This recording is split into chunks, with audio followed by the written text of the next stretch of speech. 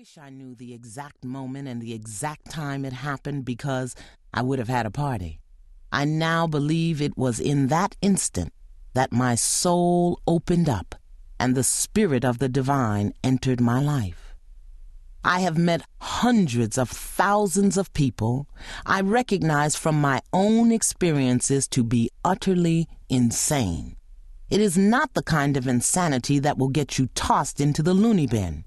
It is a kind of insanity that keeps you in a struggle for control of your life and everyone in it.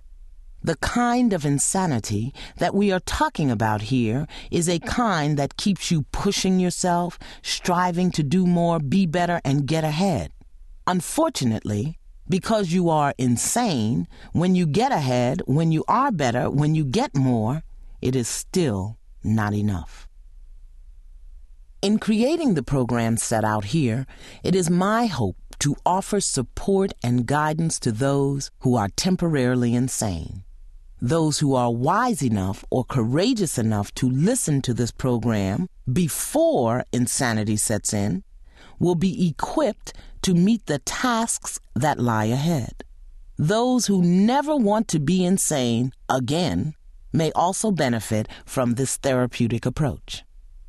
Time spent honoring things that really matter in life is the first step toward personal growth and spiritual strength. This program can be approached in many ways.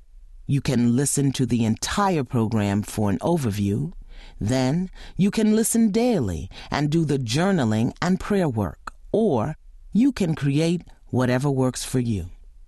Your day-to-day journey will require a commitment of 30 minutes each day, 20 minutes for the morning exercise and 10 minutes for the evening exercise. The only thing you will need besides this audiobook is a journal in which you will record what happens to you throughout the process. Each of the 40 principles covered is introduced with a working definition based on the spiritual or metaphysical definition of the word.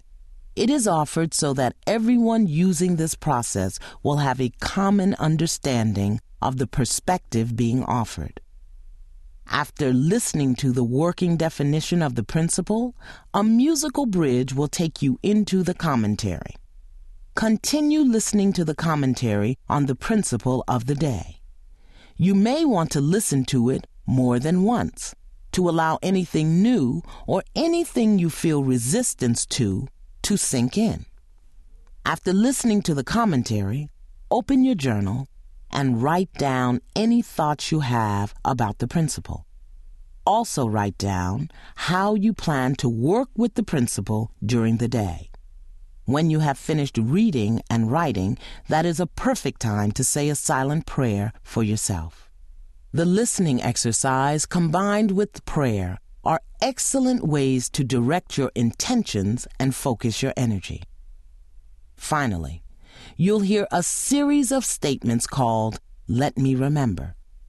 These are ideas contained in the commentary that will help you remember the day's principle. It may be helpful to write the statements down on an index card and stick them in your purse or pocket. They are like a booster shot that will help you practice the principle throughout the day. If you decide to undertake the day-to-day program, the Let Me Remember statements end the principle of the day. Then, your evening process is relatively simple. Before retiring, listen to the commentary again. Mentally reviewing your day, remind yourself of the ways in which you were able to apply the principle and the ways in which you were not. Identify any evidence you discovered that the principle worked and the ways in which it seemed not to work. You are now ready to complete the evening journal. Write whatever comes up for you regarding the principle, how it did or did not apply to your experiences of the day, or what you are feeling at the moment.